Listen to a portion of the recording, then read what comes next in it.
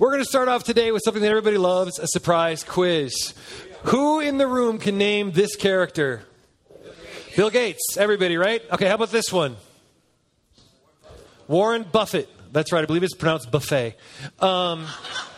This guy? Maybe fewer people. Jeff Bezos, founder and CEO of Amazon, I believe. How about this guy? Old man. Easy. There's some of us in this room. This is Amancio Ortega. Not as well known as the others. And then finally, this last one, he's 12. That, of course, is Mark Zuckerberg. These are the 5 richest people in the world in 2017, according to Forbes magazine. And I'm guessing that most of us in the room find it hard to even imagine what it would be like to live with this sort of money, this sort of fame, except for that 4th guy who nobody knows. But the rest of us, the rest of them are all famous and rich and powerful. Well, right now we are in this book of James, walking through the biblical book of James. And James has a whole lot to say to these people and about these people.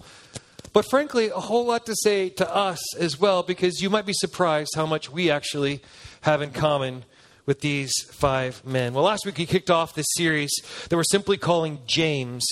I wanted to call it the Book of Jim, but nobody liked that idea, strangely. If you're here today and you don't have a Bible, we'd love to give you one. There's some at the front here on the table in the back. The Bible is at the very center of all we want to be and all we want to do. It's the standard by which we believe we should live. And so if you don't have one, we'd love to give one to you.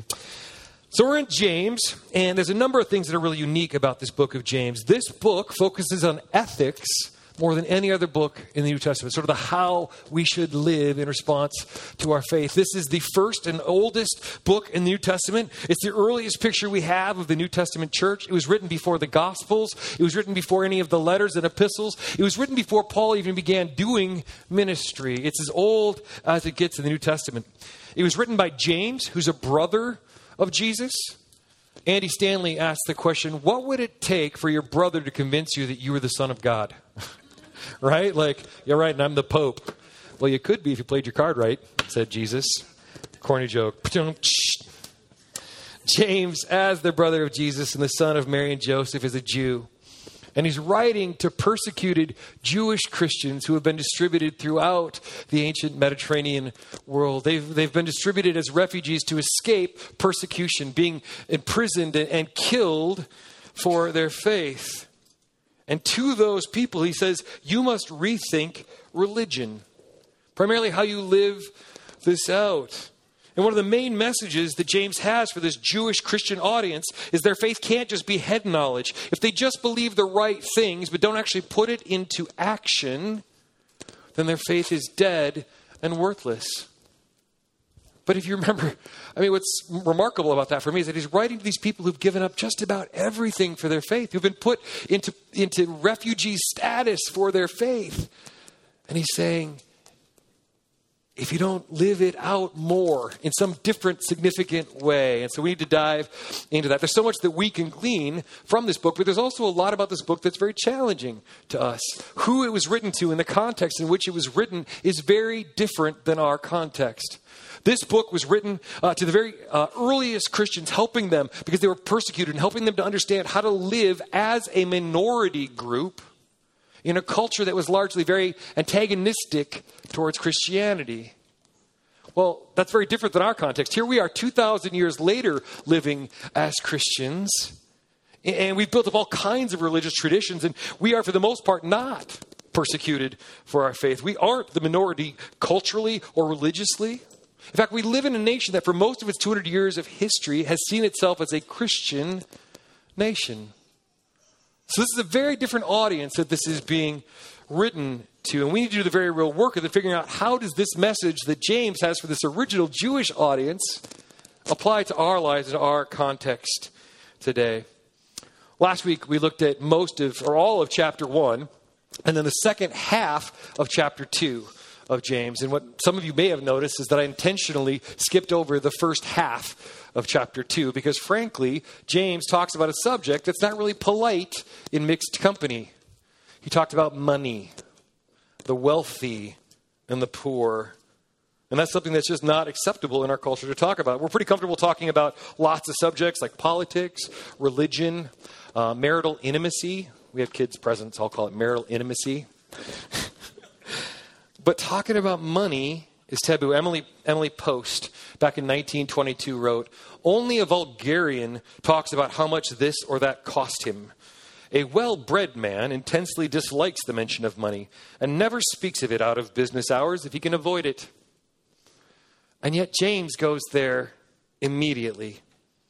He doesn't seem at all concerned about whether or not it's polite. He says you can't just believe the right things. You have to put your faith into action. He starts to define or perhaps redefine for them what true, pure, genuine religion looks like.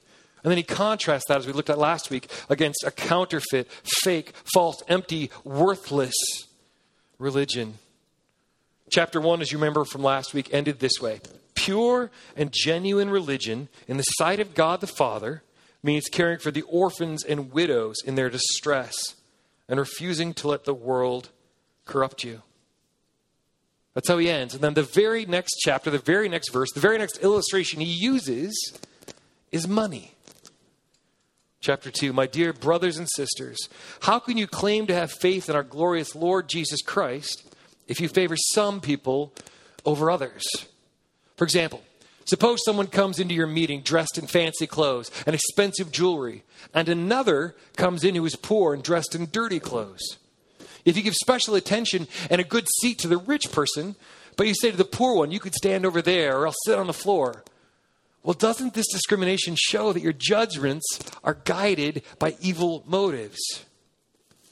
The very first example of what James uses to illustrate what he means is this issue of the relationship between the rich and the poor, between the powerful and the powerless, between the haves and the have-nots.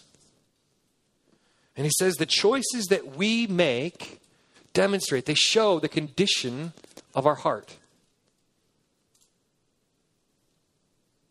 He says that throughout Scripture, we see this clear picture of a God who's clearly demonstrated that he has a very special place in his heart for the widow, the orphan, the prisoner, the foreigner, the outsider, the least of these. James then echoes the words of Jesus from the Sermon on the Mount. Continuing in the next verse. Listen to me, dear brothers and sisters, James says. Hasn't God chosen the poor in this world to be rich in faith? Aren't they the ones who will inherit the kingdom he promised to those who love him? But you dishonor the poor. Isn't it the rich who oppress you and drag you into court? Aren't they the ones that are slander Jesus Christ, whose noble name you bear? Yes, indeed, it's good when you obey the royal laws found in Scriptures. Love your neighbors yourself. But if you favor some people over others, you're committing a sin. You are guilty of breaking the law. I think it's worth pausing here and noting that James never says having money is bad or being poor is good. Remember that James is writing to a group who had lost most everything. These are persecuted Christians who are living as refugees and have almost nothing. He's speaking to a group that is by and large the poor. And he's saying to them that their primary concern is their response to the circumstances they've been put into. You remember last week in chapter 1, he said, when you face very real injustices, when you face persecution, don't in response get angry, because that sort of anger never accomplishes the righteousness that God desires. Instead, he points to love, right? Well, here, some of the rich and the powerful, perhaps some of the very people who have been persecuting the Jewish church, are starting to come into their meetings and come into their worship services. And in response, these Jewish believers who are down and out and poor and persecuted are giving these people, some of the people that gave them persecution in the first place, these seats of honor. And giving them the fancy places. At least in part because these people represent power. They represent wealth. They represent an opportunity maybe to get ahead. And to get some of that power and some of that wealth. And James seems to be saying, favoring the rich and the powerful means that you probably have a questionable, he says evil, motive. And favoring them over the poor and the powerless, it's wrong. Again, James doesn't worry about being polite. He doesn't worry about being, politically correct. He simply calls it out. He says, that's evil. That's sin. In fact, he goes so far as to compare that sin to murder and adultery. He's saying it's on that sort of level. And then he goes a step further, even. And for those of us for whom, we've grown up in and around the church, these are chilling words. Words that, for those of us who believe that, if you pray the right prayer and you write checks to church and you go to church enough, then you sort of met the minimum requirements for salvation. Like that's the minimum entrance requirements. And then if you do any good works, that's sort of extra credit. Like that's how the economy of God works. And to that, James speaks these words. So whatever you say, whatever you do, remember that you will be judged by the law that sets you free. There will be no mercy for those who have not shown mercy to others. But if you've been merciful, God will be merciful when he judges you. Those should cause us to pause, right? I mean, that's a powerful and disturbing phrase. You will be judged by the law that sets you free. He's defined Jesus as the law that sets us free. And so he's saying this covenant who's been realized and fulfilled in Jesus Christ has set you free. But if you fail to in turn use that freedom to set others free, to bring others in, to have them experience the kingdom, then you will be judged by that same law. And there will be no mercy for those who have not shown mercy to others. James is once again echoing the words of his brother Jesus, words that he had heard not that many years earlier as Jesus was preaching the Sermon on the Mount, words that Jesus used to describe what it's going to be like in the final judgment when Jesus comes back to earth. When the kingdom of God comes finally and fully on earth as it is in heaven, this thing that we pray for regularly. These are some of my least favorite words in the New Testament, frankly, because they strike to the bone. Here's what it says. But when the Son of Man comes in his glory and all the angels with him, then he will sit upon his glorious throne. All the nations will be gathered in his presence, and he will separate the people as a shepherd separates the sheep from the goats. He will place the sheep at his right hand and the goats at his left. Then the king will say to those on his right, come, you who are blessed by my Father, inherit the kingdom prepared for you from the creation of the world. For I was hungry, and you fed me. I was thirsty, and you gave me a drink. I was a stranger, and you invited me into your home. I was naked, and you gave me clothing. I was sick, and you cared for me. I was in prison, and you visited me. Then these righteous ones will reply, Lord, when did we ever see you hungry and feed you, or thirsty and give you something to drink, or a stranger and show you hospitality, or naked and give you clothing? When did we ever see you sick or in prison and visit you? And the king will say, I tell you the truth. When you did it to one of the least of these, my brothers and sisters, you were doing it for me. Then the king will turn to those on his left and say, away with you, you cursed ones, into the eternal fire prepared for the devil and his demons. For I was hungry and you didn't feed me. I was thirsty and you didn't give me a drink. I was a stranger and you didn't invite me into your home. I was naked and you didn't give me clothing. I was sick and in prison and you didn't visit me. Then they will reply, Lord, when did we ever see you hungry or thirsty or a stranger or naked or sick or in prison and not help you? And he will answer, I tell you the truth. When you refuse to help the least of these, my brothers and sisters, you are refusing to help me. And they will go away into eternal judgment, but the righteous will go into eternal life. What's the standard that Jesus presents here? Does he say, I will gather all the nations and those who prayed the right prayer, those who were baptized the right way, those who wrote checks to the church, those who figured out all my theological puzzles? No. The standard that Jesus presents and that James is reiterating is that our actions will be the evidence before God and before Jesus of a life truly surrendered or not. Of a heart that's fully given to God or not. Of a faith that's actually real and has changed the way we live or hasn't. If you don't act on it, James says, you don't actually believe it. Ralph Waldo Emerson said, what you do speaks so loudly they cannot hear what you say. Our actions matter. James ends his book with a series of warnings to not be proud, to not judge others, to not be self-reliant and arrogant. And then his last warning, again, is to this relationship of the rich and the poor. Let's read. Look here, you rich people. Weep and groan with anguish because of all the terrible troubles ahead of you. Your wealth is rotting away, and your fine clothes are moth-eaten rags. Your gold and silver are corroded. The very wealth you were counting on will eat away your flesh like fire. This corroded treasure that you've hoarded will testify against you on the day of judgment. For listen, hear the cries of the field workers whom you've cheated of their pay. The cries of those who harvest your fields have reached the ears of the Lord of heaven's armies.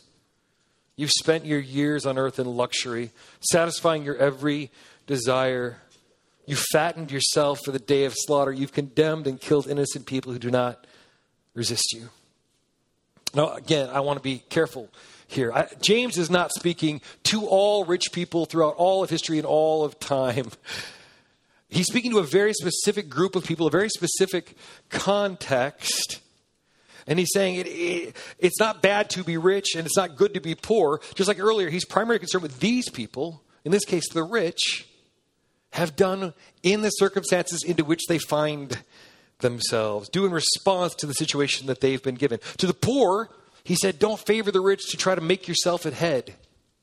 But then he has a very different message for the rich. He uses words like, the very wealth you were counting on, this corroded treasure, and you have cheated, and luxury, you've lived in luxury, satisfying your every desire. You've condemned and killed innocent people. For James, it's not that they have wealth that's the issue. It's how they've used that wealth, how they got that wealth. What they've done with that wealth, they've hoarded it and they've spent it on their own pleasures exclusively. In fact, that wealth was more important to them than the injustices it caused to others. James is saying, you've been given so much, but you've used it to try to get more. You've oppressed the poor. You've taken advantage of people. You've lived in luxury without any concern for the field workers and the injustices and the suffering that they experience as a result of your luxurious living. So you can store up all these treasures and wealth, so you can be secure and powerful and protected. But that very wealth that you've stored up is going to be evidence that your faith was garbage. That you didn't care about the things that matter to God. That you didn't care about the poor. Not only did you not care for them, your lifestyle actually made things worse for them. You've relied on your wealth when you should have relied on God. And you've used your wealth to accomplish your own purposes, not God's. And so for both the rich and the poor, James seems to be presenting this understanding that what we do in response to the situations in which we find ourselves matters. It's not that it's good to be rich or that it's good to be poor or bad either way. It's what we do with what we've been given.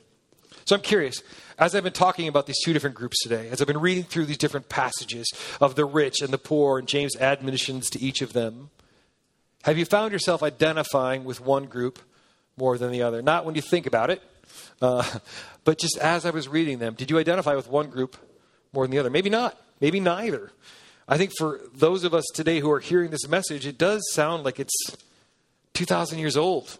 Like we're pretty far removed from these truths. And it's easy to not see ourselves in the passage, to kind of go like, hey, that was written 2,000 years ago into a very different context, and I don't see how it applies to my life. To say, for instance, I'm not poor, but I guess I'm not really rich either. I mean, I'm just trying to make my mortgage payments and pay for my cars and save some for my kids and put some in retirement. I'm certainly not rich. And besides, I don't even have any fields, much less field workers that I've oppressed. I've got a 401k, but I don't have any gold or silver. I've almost never killed anyone. So I get that. I think compared to the lifestyle we see on, TV and in the movies, the lifestyles of the rich and the famous, we probably aren't in this room mostly rich. But I think if you take that lens and you turn it outside of our first world context, you get a very different picture. Did you know, for instance, that more than 1 billion people in this world live on less than $1 a day? I'm seeing a lot of nods. Maybe you know that. In 2008, the UN published an article that determined that the net worth of the wealthiest 50% of households in the world was $2,138. And the top 10% wealthiest households in the world, that cutoff was $61,000. So if your net worth, in other words, the sum of everything you own, your cars and your home and your mortgage and your investments and your savings and all those things, if it's worth more than $2,138, you're in the top half of the wealthiest people in the world. And if it's more than $61,000, which I'm guessing it is for many of us in this room, then you're in the top 10% richest people in the whole world. According to the Federal Reserve, the median American family had $81,000 net worth. That means like the person right in the middle. And the average American household, this seems crazy, but the average American household had $535,000 in net worth. Now, I think, Bill Gates is maybe bumping the curve on that one a little bit. I mean, that's not me. Maybe it's you. But the point is, we're a wealthy nation. The New York Times says the typical person in the bottom 5% of American income distribution is still richer than 68% of the world's inhabitants. That's amazing. Our poorest are richer than 68% of the world's inhabitants. This week, Becca Backman, our outreach director, sent me a video that had been sent to her. It had been uploaded just in the last week by Richard Stearns, who's the president of World Vision. And this video is kind of low quality, frankly. I think they shot it on a phone camera, and the audio is not that great. But he was in a hurry to get out the word about an impending crisis that's happening in East Africa. And I'm ashamed to say that I listen to public radio all the time. I listen to the news. I'm an in-touch person. And I hadn't heard about this. Let's watch this video together. It was just about a year ago that I planned to take a trip to Kenya. But when I planned the trip, I didn't realize that they would be in the midst of a tremendous famine that's coming on. So we changed our itinerary this week so that I could go up to northern Kenya on the South Sudan border to see what the drought, the conflict, and the hunger are doing to the people that live here. And I have to say, in my 19 years at World Vision, this is some of the toughest stuff I've had to see. You have to understand that the people who live in this region are pastoralists. They herd and raise animals. And what's happened because of repeated failure of the rains and droughts, as well as the conflict in South Sudan and Somalia, the Horn of Africa and East Africa is in the midst of a tremendous drought and oncoming famine. And so what happened here was that the animals died first because there was no pasture land and there was no water for the animals to drink. And as the people here say, that once the animals die, the people die next. So this is a really grim situation here. World Vision is responding, but we need many more resources to mobilize a response and scale it up in a way that could cover more of this region. We're doing food distributions through the World Food Program. We're working with the county government here, who is also trying to respond. So it's a pretty grim situation here. And so I want to, first of all, thank all of you that have already responded to this crisis. The World Health Organization is saying that this famine is going to be far bigger than the 1984 famine, and they estimate more than 20 million people are at risk. And even now, 3.5 million children are malnourished and on the verge of starvation. I don't always feel helpless as the World Vision president.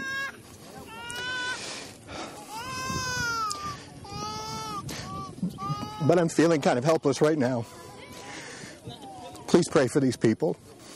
Pray that we can mobilize resources. Pray that we can get government grants, World Food Program grants. Pray that we can find a way to respond to this terrible, terrible human suffering that we're seeing here. God bless you, and thank you for all you're doing. And I look forward to seeing you again soon. Thanks. If you've been at ECC for any amount of time, you've heard Chris use the phrase insulated, or removing the insulation so we touch the wire.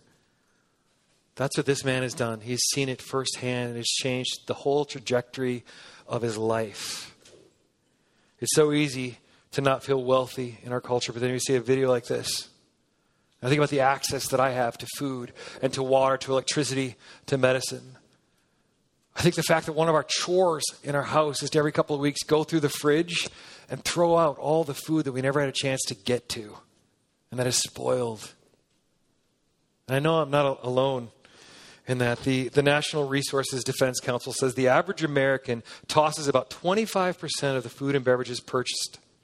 For a family of 4, the money wasted could total from $1,365 to $2,275, right around $2,000. I think it's worth noting that $2,000 is exactly the amount that would define you as the 50% richest family in the country, and that is what we're throwing away in food.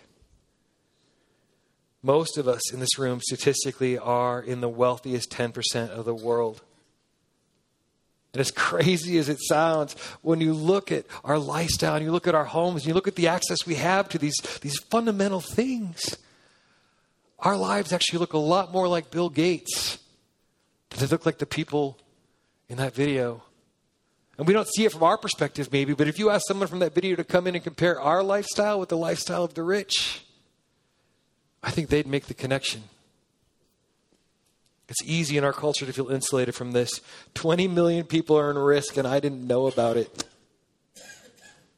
So maybe when we look at James, written 2,000 years ago into a different culture, in a different group, in a different context, we need to do the work to intentionally lean into those characters and ask some tough questions. In what ways are we like the rich?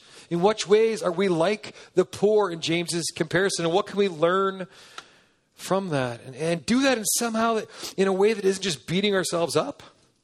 You know, it's easy to just kind of like, you're bad. We're rich people and you're all bad. How do we do it in a way that doesn't beat ourselves up, but yet also doesn't let ourselves off the hook too quickly? How do we do it in a way that's not just self-loathing, but also doesn't allow us to just stay content with the status quo and the way that things are? In what ways are we like the rich that he's describing and warning, living for our comfort and for our needs, and oblivious to the pain and the injustice that's all around us and that sometimes is even caused by the luxury in which we live? Maybe we've been oblivious up until this point, but we can't remain there. I don't think we can claim ignorance before Jesus when he's separating the sheep from the goats.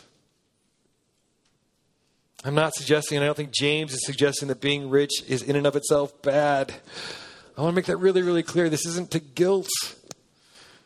He says it's what you do with it. And maybe so we maybe need to ask some tough questions about our lifestyle. Questions like, how do the choices that I make with the wealth that I have, which from a global standard is huge, how do those choices reflect the heart of God? And how do they reflect my own desires and securities and needs and wants? How much of our wealth goes to satisfying our every desire, as James says? I was talking with Jeff Olson, who's the pastor of Catalyst Covenant Church this week, and he said, I have a hard time believing the statistic, but you can blame him. He said that the average American household spends 2.2% of their annual budget on beer, and that the same household spends about 1.4% of their annual budget on giving to charitable causes, including church, World Vision, the poor, all of these different really important things, including all the junk that we drop off at Goodwill and write off. Now, I'm not saying there's anything wrong with beer. I'm not even saying that 2.2% of your family's budget shouldn't go to beer. What I'm saying is, if your beer budget is almost twice you're giving to the poor and the church and the various other really good causes, all combined budget, then maybe it's time to re-examine your budget. Maybe it's time to re-examine your values. Maybe it's time to re-examine the book of James. I think another tough question that I am very reluctant to ask, but that we have to ask, is what are the modern day equivalents to the field workers that James described? The field workers whose cries reach the Lord of heaven's armies.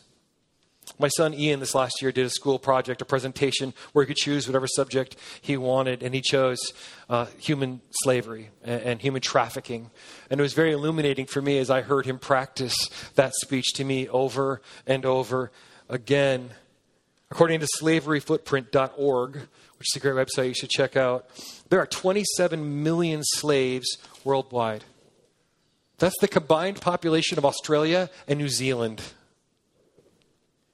And that those slaves are used to produce the products that we use every single day. It's impossible for most consumers to even know what products we use that have been made by slave hands. The U.S. Department of Labor published this graph that I thought was really interesting, listing 139 goods from 75 countries for a total of 379 line items. And these aren't obscure things.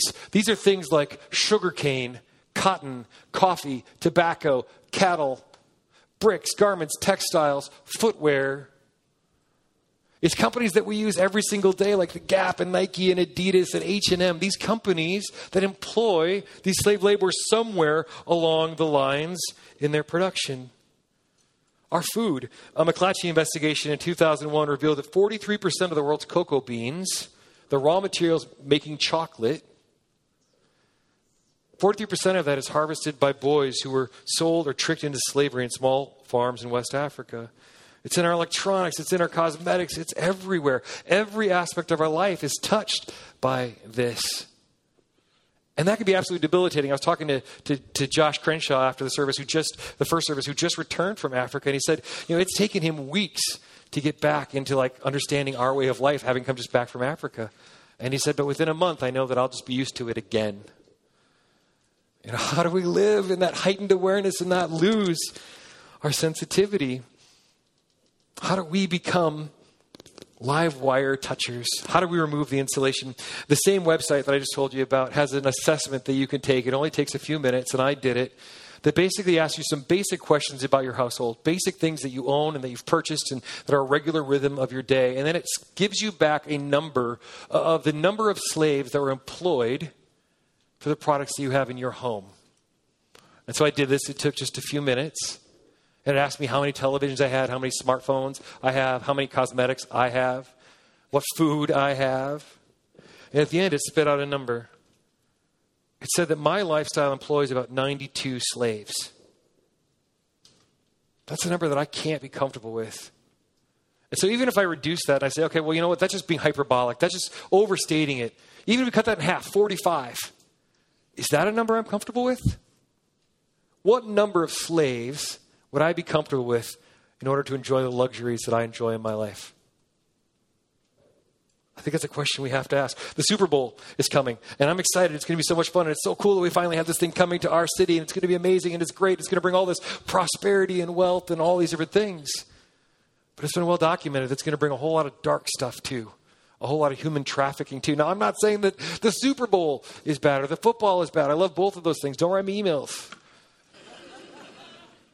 But I think we have to be aware that our lifestyle, our luxury, our pursuit of sport has a dark side that we need to be active in combating. Like I said, this is just the tip of the iceberg. It can be so overwhelming, and it's uncomfortable to face that our spending, our lifestyle has to be examined. I'd rather not. I think we have to start asking these tough questions and probing more deeply into this. We can't remain insulated from the world around us. Just like in James, for us, God's primary concern is what we do in response to the situations in which He has placed us, the situations in which we exist. What will we do with what we've been given to free those who are in bondage, proclaim good news to the prisoner, bring justice to the oppressed, support the least? And if our faith is real, it must shape our spending, our giving, our serving, our caring. It must shape our schedules, our politics, our prayer life, our understanding of what it means to live in a wealthy, consumeristic society. Can I afford it? Can't be the only question we ask when we shop. We have to ask other questions. And there are so many resources that you can find. I printed this out from the Department of Labor. Just go to their website, Department of Labor. And it's just a simple guide of some first step kinds of things that you can do to start shopping better, to make sure that the choices that we're making to meet the needs of our family. Josh and I talked about the fact that when I buy a banana, I'm only thinking about the fact that it's cheap and it's good protein for my kids and good nourishment for my kids. There's a lot more to think about. It's not protein. You got me. Potassium is what I meant to say. There are so many other questions that we need to be asking. This fall, we're going to be looking at a whole series on this called Unsulated. We're looking at how do we live lives that are staying in touch and don't become hardened and don't become, immune to the hardships that are around us. And then how do we live lives that actually speak into that and help to correct that and bring Christ's hope into this world. But there are so many opportunities right now that you can be involved in. This week, Becca sent out the ECC mail. I don't know how many of you subscribe to that, but it goes out every week as an email. And as I was reading through it this week, I thought there's so many things that we're doing right now. Basically, this entire ECC mail are examples of how we can do this practically. Things like the backpack drive that Chris talked about that are helping to bring literacy and resources to families in needs and kids in needs so that they can actually experience development. Things like identifying Tom and Mary Lackner and saying, hey, here's a family that has blessed us so richly over the years. Let's bless them in their time of need. The Shoreview Community Center is one of the things that she listed. They have been such an amazing blessing to us. And now they're asking if we can provide volunteers so that for Slice of Shoreview, we can be a blessing to our community. These are just really practical nuts and bolts ways that we can live this out. The team that was in Juarez last week and the team that left with Ace in the City yesterday to go down and continue that long-term relationship of building it into our lives. She ended the email this way, and I'll end with this. She said, more than anything, I hope that your life becomes missional. Not only moments of one-time service, but that you go about your days at work, home, the grocery store, soccer games, and see the moments and opportunities that are ours if we will set aside our agendas, prioritize our neighbors, and shine the light of Jesus. We can make a difference in our community and in our world. There's no better time to start than today. Those are powerful words. We have the opportunities all around us, and part of our job that we'll continue to try to faithfully do is to simply present those ideas to you, not so that we can be overwhelmed and guilty, but lets you know these are opportunities where you can live out these words of Christ, these words of James. Let me pray for us. Jesus Christ, we see these images from these videos and these statistics, and it's easy to have our heartstrings tugged. And yet it's also easy for us to grow immune, to be desensitized to this message. God, please help us to not have that be a reality. Help us to continue to in increasing ways, see the very real needs that are all around us in our neighborhoods, in our schools, and around the world. God, help us to continue to use partnerships like the partnership we have with the Covenant World Relief, where when we give to ECC, we are giving to what you are doing through this Covenant World Relief, God. Use those sorts of resources powerfully. But God, then help us to move beyond simply giving, to acting, to touching the wire ourselves. Help us to figure out how to do that and to do it boldly. Transform us into your likeness, we ask, we pray, so that we might be among the sheep. We ask it in Jesus' name. Amen.